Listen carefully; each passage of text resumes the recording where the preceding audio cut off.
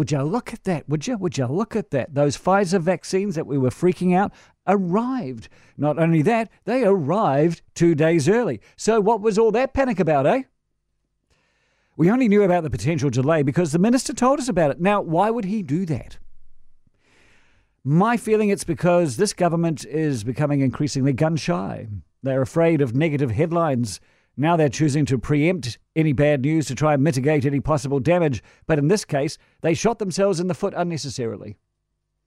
That vaccine arrived right on time. Remember, it's quite a logistic exercise to get this stuff at the right temperature all the way from around the world, from the factory to New Zealand, while it's still fresh. I mean, we don't have bunnies running this from that side. Anyway. Now, why is the government like this? Well, the public perception is that this vaccine rollout is less than perfect, and the government has become defensive.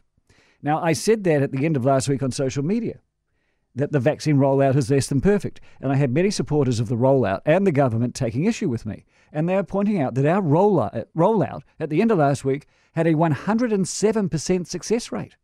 And this is true. We are 7% ahead of the schedule.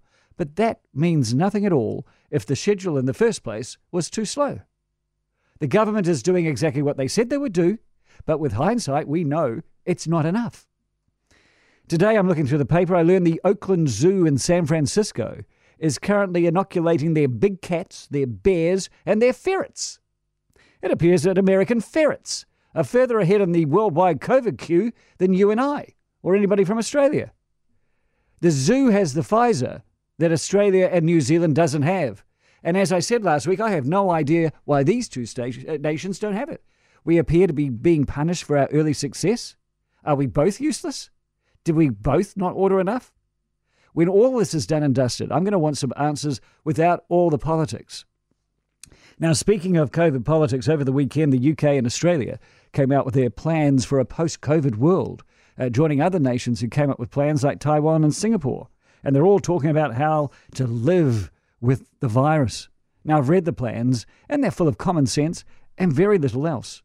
All of them are dependent on 70 to 80% vaccination rates, which is when the herd immunity starts to kick in. Preferably you want 90 to 95%, but at 70 to 80, you can start to open up a bit. And all these plans from all these nations like Taiwan, Singapore, the UK and Australia, they all fail to specify timelines, exactly when this is going to happen. I've also heard comment, though, over the weekend that look at these countries. They're so far ahead of us. They've got a plan, while we maintain a hermit kingdom. And I'm not sure that's exactly fair. To my opinion, Scott Morrison over the weekend, it was quite obvious. He's seeing lockdowns in Sydney. He's seeing community cases. So he starts to talk non-specifically about the future to give some hope to Australians that these lockdowns will end one day. We don't know what it's like. We haven't had a lockdown in ages. Ask the Aussies. It's the same with the other nations. They're starting to see the Delta variant flare up. Out of the blue, Taiwan went from 6 cases a day to 600 at the beginning of June. And right at that moment, they started talking about the post-COVID plan. It's look over there, COVID politics, and nothing else. What I do know is that every nation in the world is hungry to reach 80% vaccination. And Australia and New Zealand are well behind. And it would be very nice if Pfizer acknowledged that and took all the COVID from the American ferrets and gave it to us.